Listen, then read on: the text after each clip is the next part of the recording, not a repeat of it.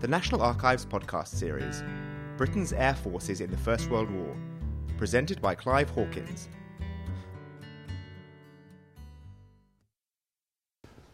Britain's Air Forces in World War I. So that's an opener. Today I'd like to illustrate not just the records of those who served in Britain's Air Forces, but also the broader collection of a related material that we hold here in the archives. Some of the sources may be familiar to you, others possibly not. We will be using images drawn solely from TNA records to highlight the varied range of documents, from sources for family historians, operational records and detailed technical data. I will also use a case study of a famous aerial action to show how all of the records can be brought together. First of all, I'd like to look at the sources for the individuals who served. Now, you may be surprised to learn, or maybe not, that we need to look at Army, Navy and Air Force to find all of those that served during the Great War. So, just to sort of set the scene, the Royal Flying Corps of the RFC was in existence from 1912 to 1918, and it was the air arm of the Army. In July 1914, the Royal Flying Corps' naval wing was detached to form the Royal Naval Air Service. On the 1st of April 1918, the two separate services were merged again to form the Royal Air Force. Men of both services who continued after this date transferred into the new service and were joined by new entrants. So that's the basic layout of it. So starting with the Army, as it was originally an Army service. First record series I'd like to draw to your attention is W0339, Officer's Service Record. It contains records for correspondence for regular Army and Emergency Reserve officers who served in the First World War. The content varies enormously, from notes supplying date of death to a file of several parts containing attestation papers, records of service, personal correspondence and various other information. It covers actually just short of 140,000 officers. Just to sort of highlight this record series is in the process of being expanded. So far, we've completed about 91,000. In its original format, all you have is the reference, the surname, and an initial, which you can imagine with 140,000 people, it's going to be quite difficult if you're searching, a fairly common name.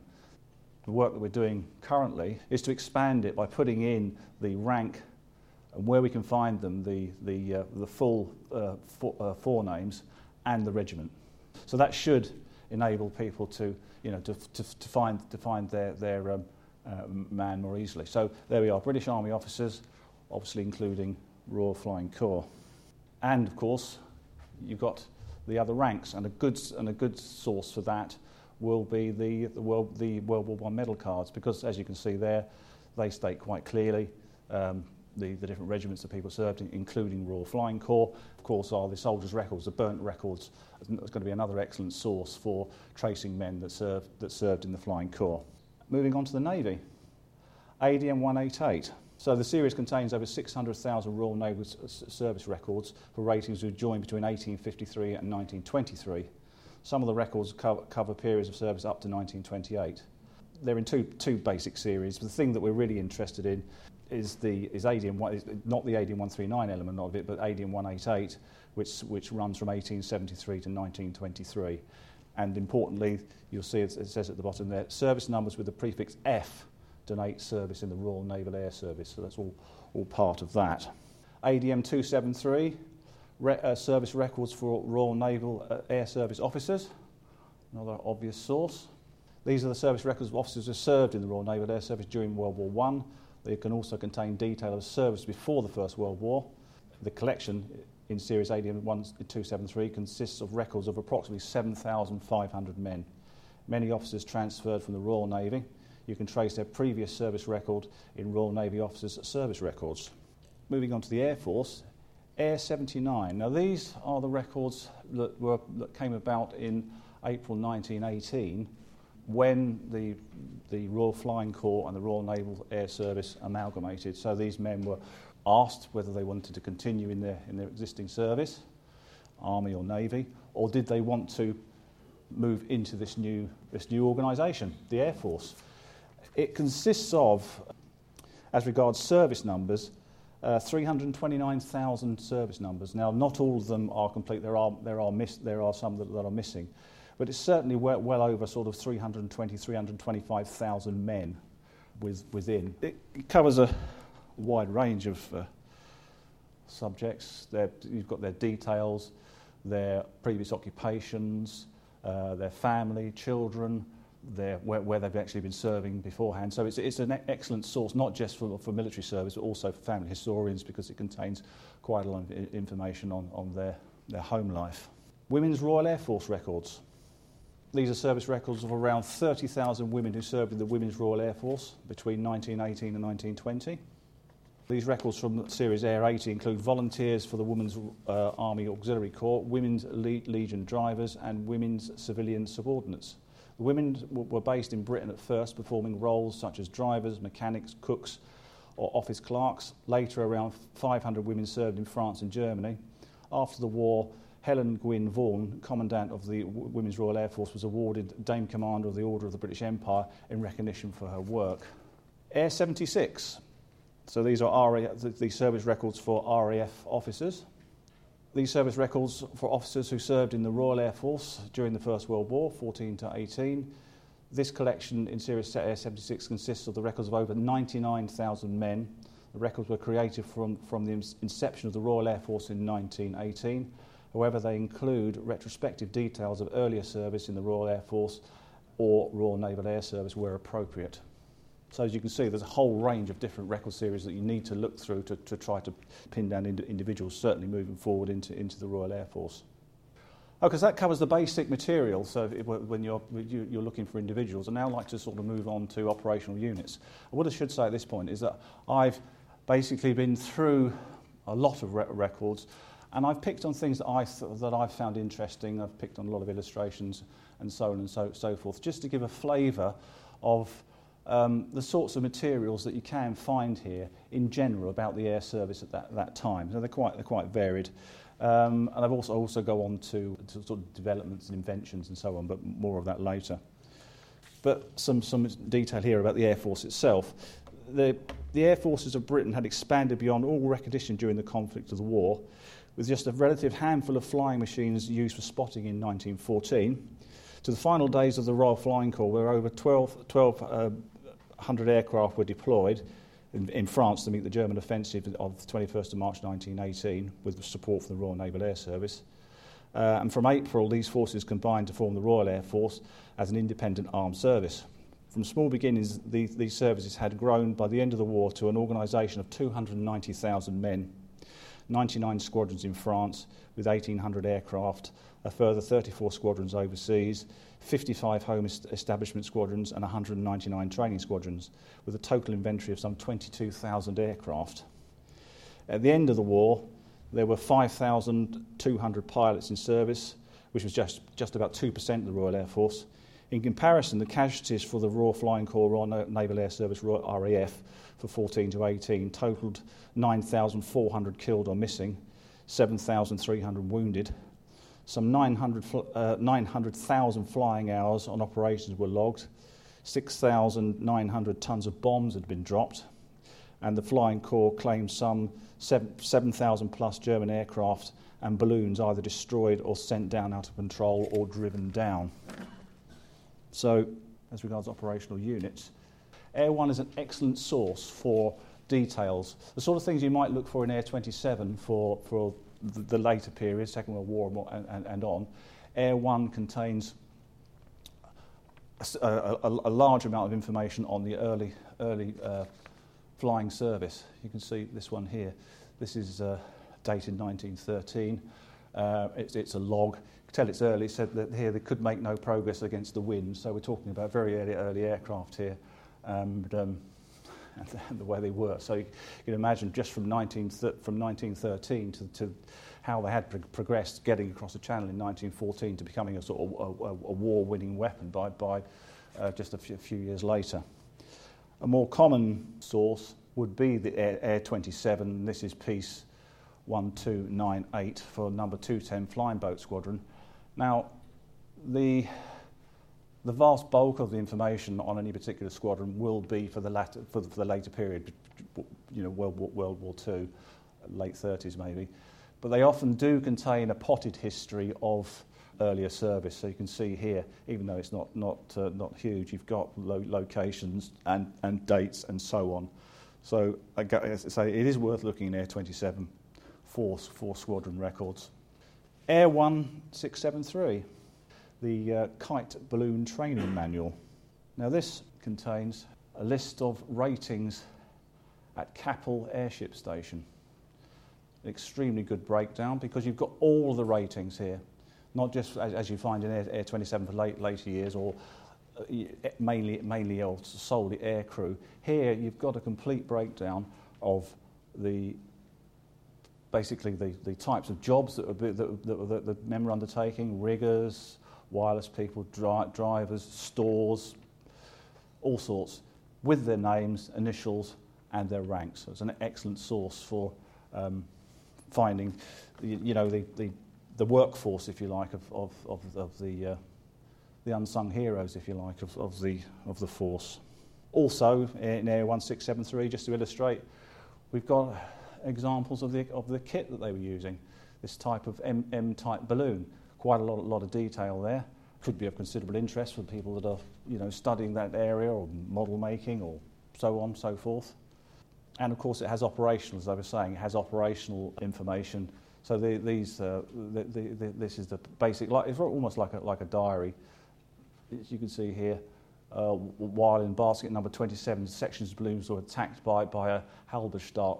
Being under heavy machine gun fire and unable to engage a hostile machine, he descended in the parachute and landed safely. So it gives a very good, it's better in many ways than Air 27. It gives there are a lot of accounts of day-to-day activity in quite some detail for all sorts of different units.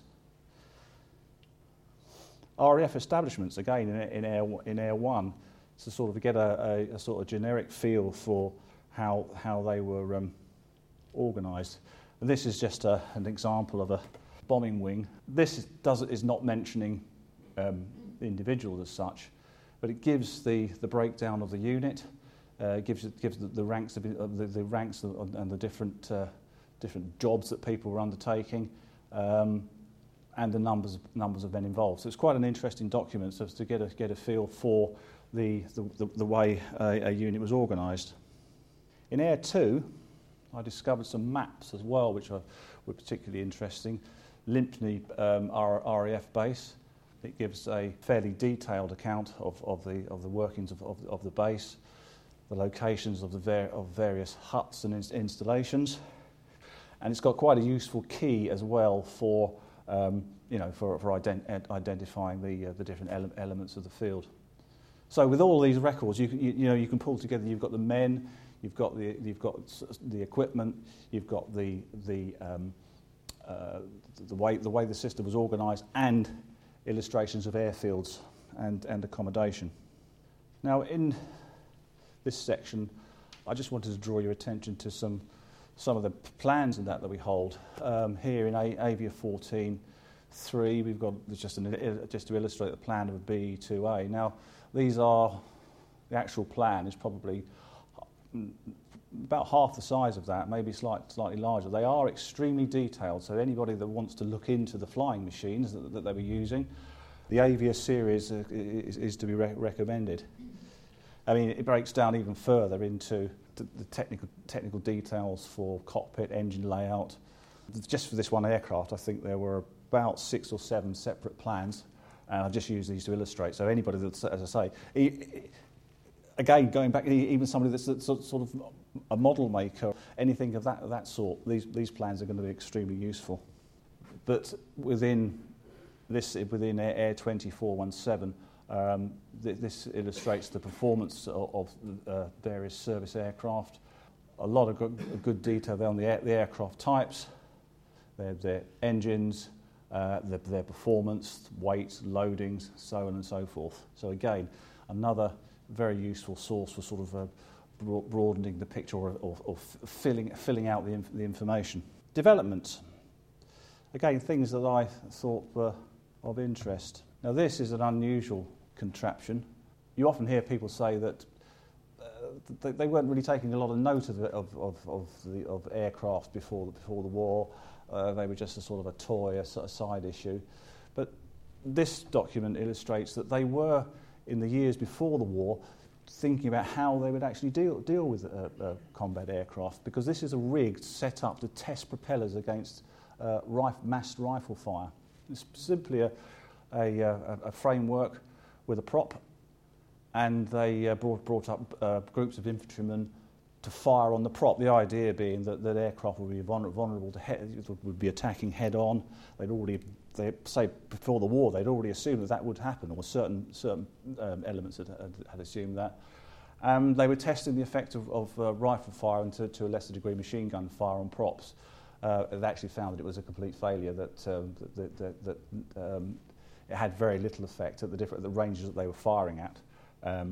And so I think they decided that was not a particularly good idea. But just to illustrate that they were considering that well before the war.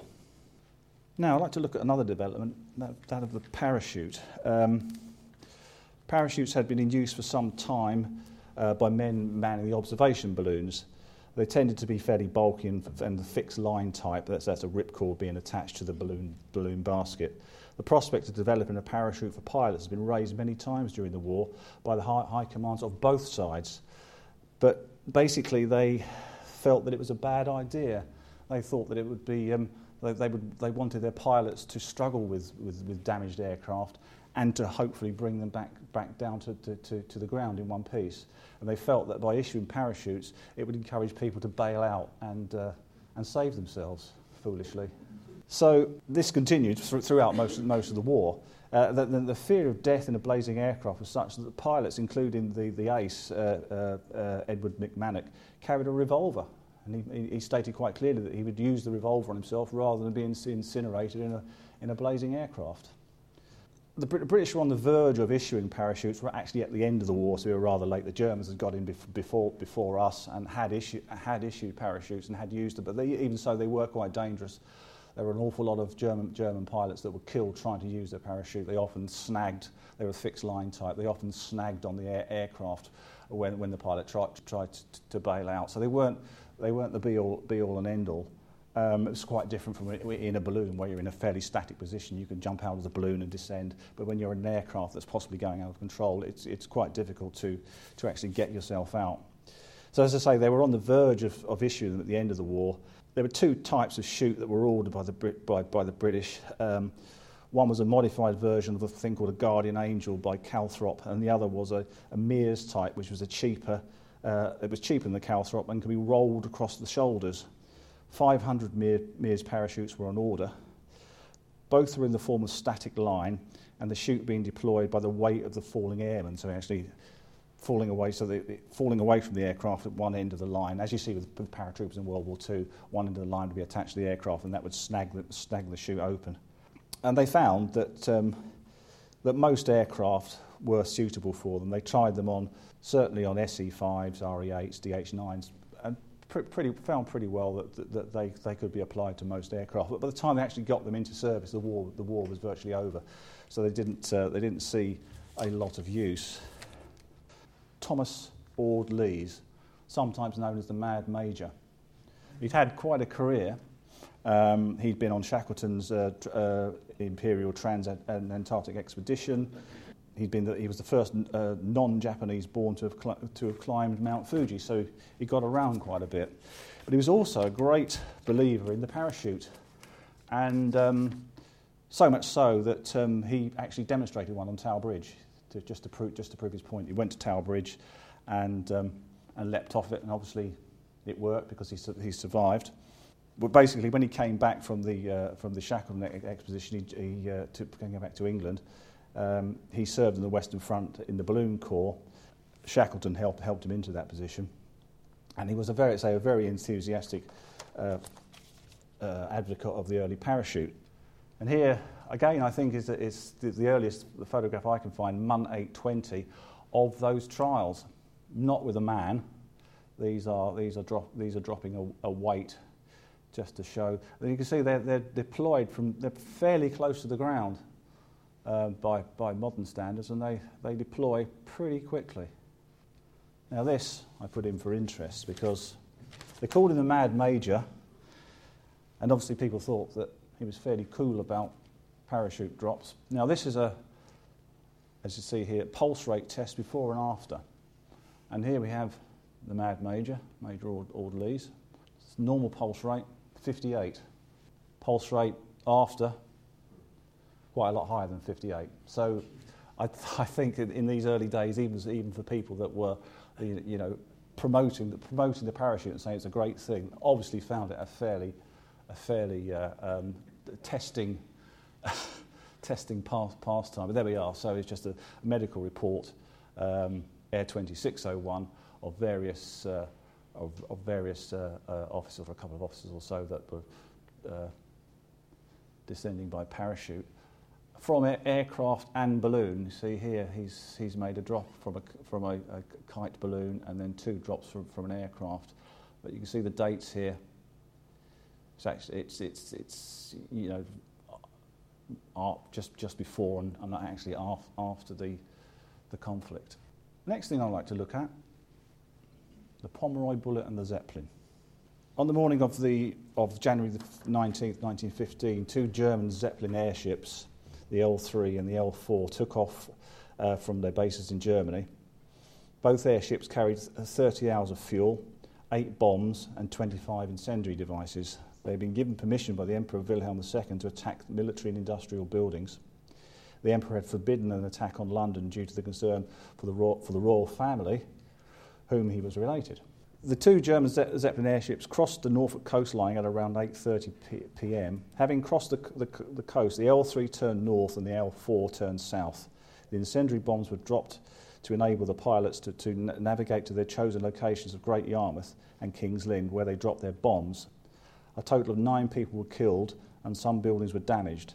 But the effect of the raid on the population, who were used to battles being fought on the Western Front, and a distant thing, the impact on public morale was immense.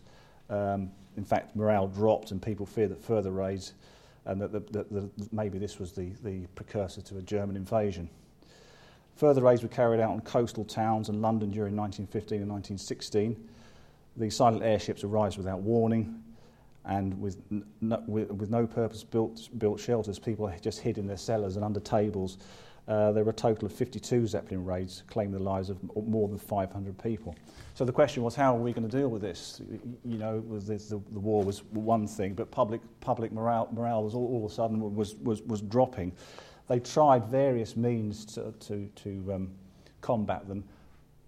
Generally, standard artillery mounted on firing at high angle on the back of a truck. But these things hadn't proved to be terribly successful.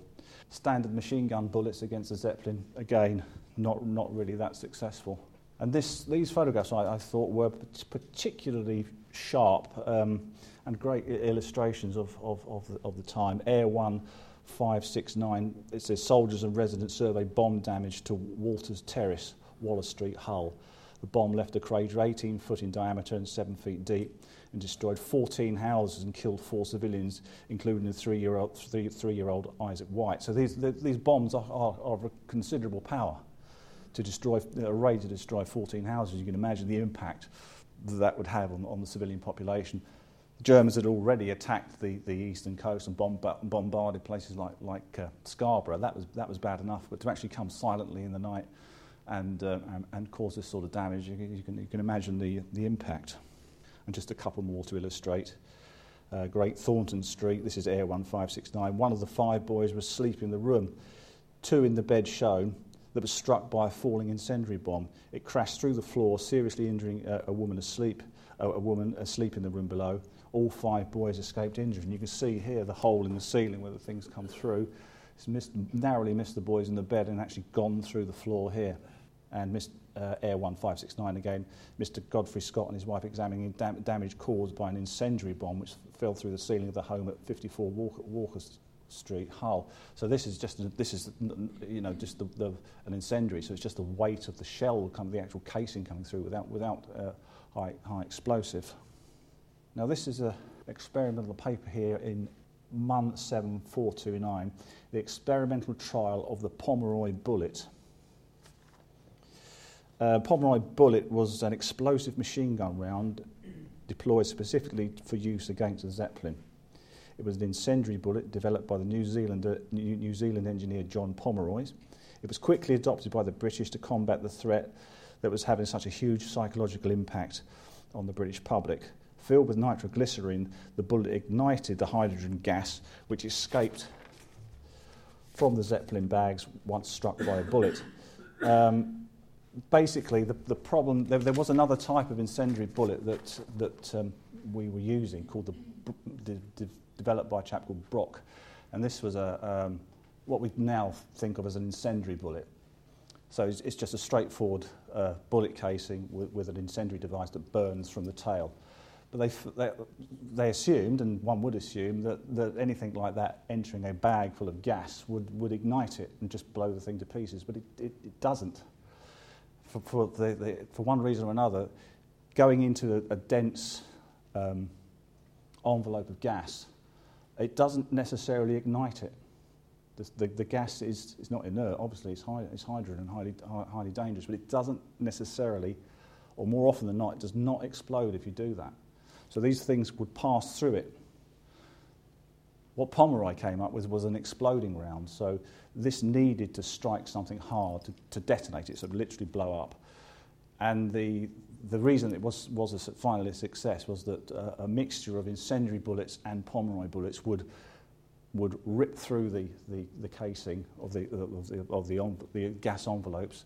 The gas would then escape into the cavities, and sooner or later one of the Pomeroy bullets would hit a bit of superstructure and explode.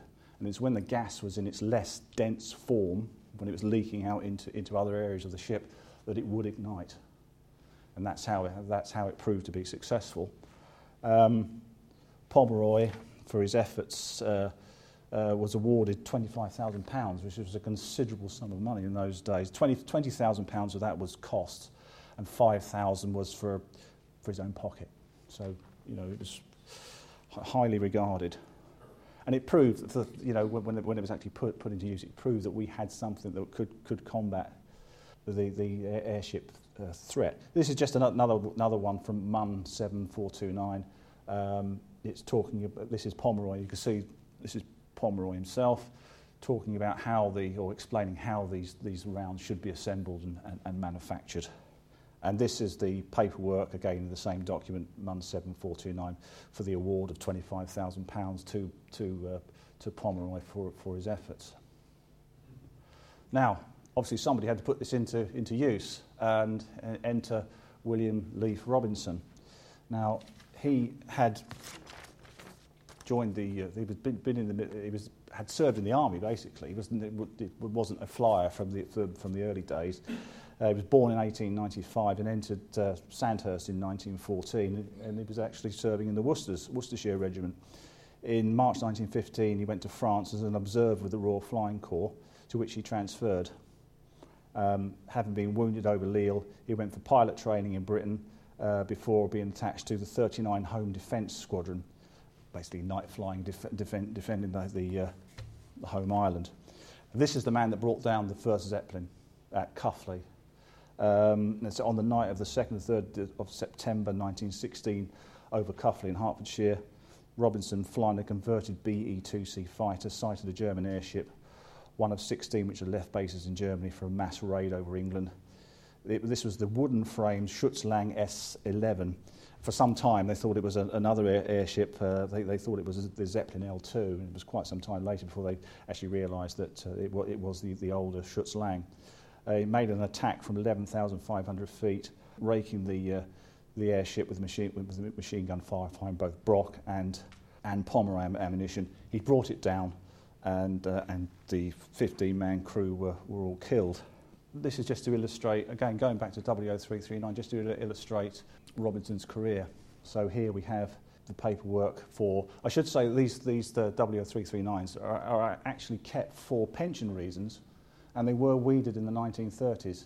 But they still contain an awful lot of information. It's nothing to do with pension. There's an awful lot of service material still in there. So, as an example, the paperwork for him entering the military academy at Sandhurst in 1914. This is I've just put this in for amusement, really. This was the declaration supporting him. He was obviously well renowned. This is somebody called Dame Laura Alabaster. She put in a good word for him to... if anybody can tell me who she was, I've tried to find out who she was. We obviously had some clout because she supported his position and got, for his entry into Sandhurst. Contains all manner of sort of personal things. This is in his own hand here. Simple letters, in this case, informing the War Office of his change of address. I should say this is in W0339 50028. This is shortly after coming out of the Worcesters and arriving for aviation training in 1915. Now this, I think, is his handwritten account of the attack on the Zeppelin. So it's in his file. It's just on a piece of fairly rough paper, very, very hurriedly scratched down. And I believe that this is the first account that he made on landing back at his home base.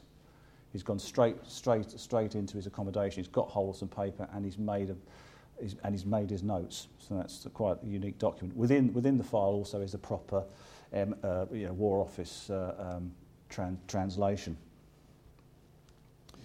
The actual shooting down of the Zeppelin was witnessed by thousands of Londoners.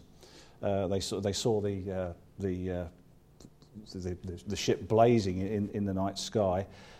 People were cheering. They were playing the national anthem. Apparently, somebody also played bagpipes. It was a huge party. In fact, my grandfather was there and saw the thing in the sky.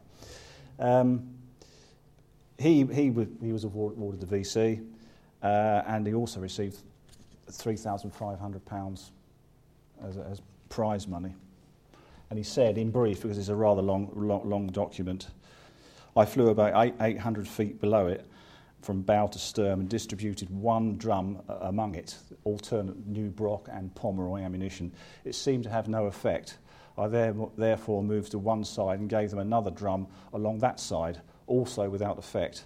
I then got in behind it, and by this time I was very close, 500 feet or less below, and concentrated one drum part. This is rather orderly. Concentrated one drum on one part underneath rear, he says in his. I was then at a height of 11,500 feet, attacking the Zeppelin. I'd hardly finished the drum when I saw a fire at glow. In a few seconds, the whole rear part was blazing. So it wasn't an instant thing. He put 2 or 3 drums of ammunition into this thing, and then was circling around to come and have another go at it. And he realised that he could see something glowing inside, and that was the end of the Zeppelin. It caught fire and then descended to Cuffley. Now, after that, he continued to fly, and was unfortunately shot down and captured. He tried to escape a couple of times. Whether it was a result of that or not, or whether it was a result of his notoriety, he was a VC, he shot down the Zeppelin, he wasn't treated particularly well with the Germans by standards, even by standards of the First World War. He was not treated well. His health deteriorated quite badly. And this, the final document really, and you find quite a few of these in W0339, this is his, on repatriation, he has to give an account of how he was captured.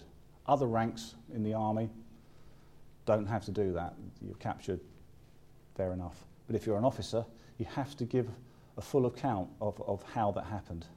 And sometimes they're very decent, they contain maps and plans. Obviously this is a different thing, you've shot down, so it can be fairly short. But that's his account there of how it happened and when it happened. And this is the recommendation. I recommend that Lieutenant W.L. Robinson, that's his recommendation there for the Victoria Cross. And that's in Air 1, 547. And this in Air 1021, just to illustrate other things that we hold here. This is a two-seater version, but this is basically the type of aircraft that the Home Defence Squadron was flying.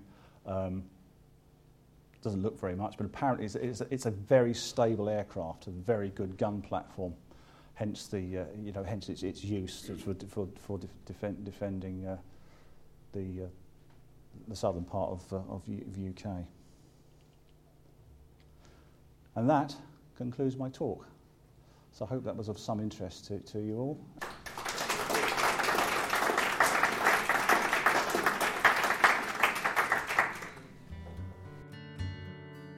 This talk was recorded on the 28th of November 2013 at the National Archives, Kew.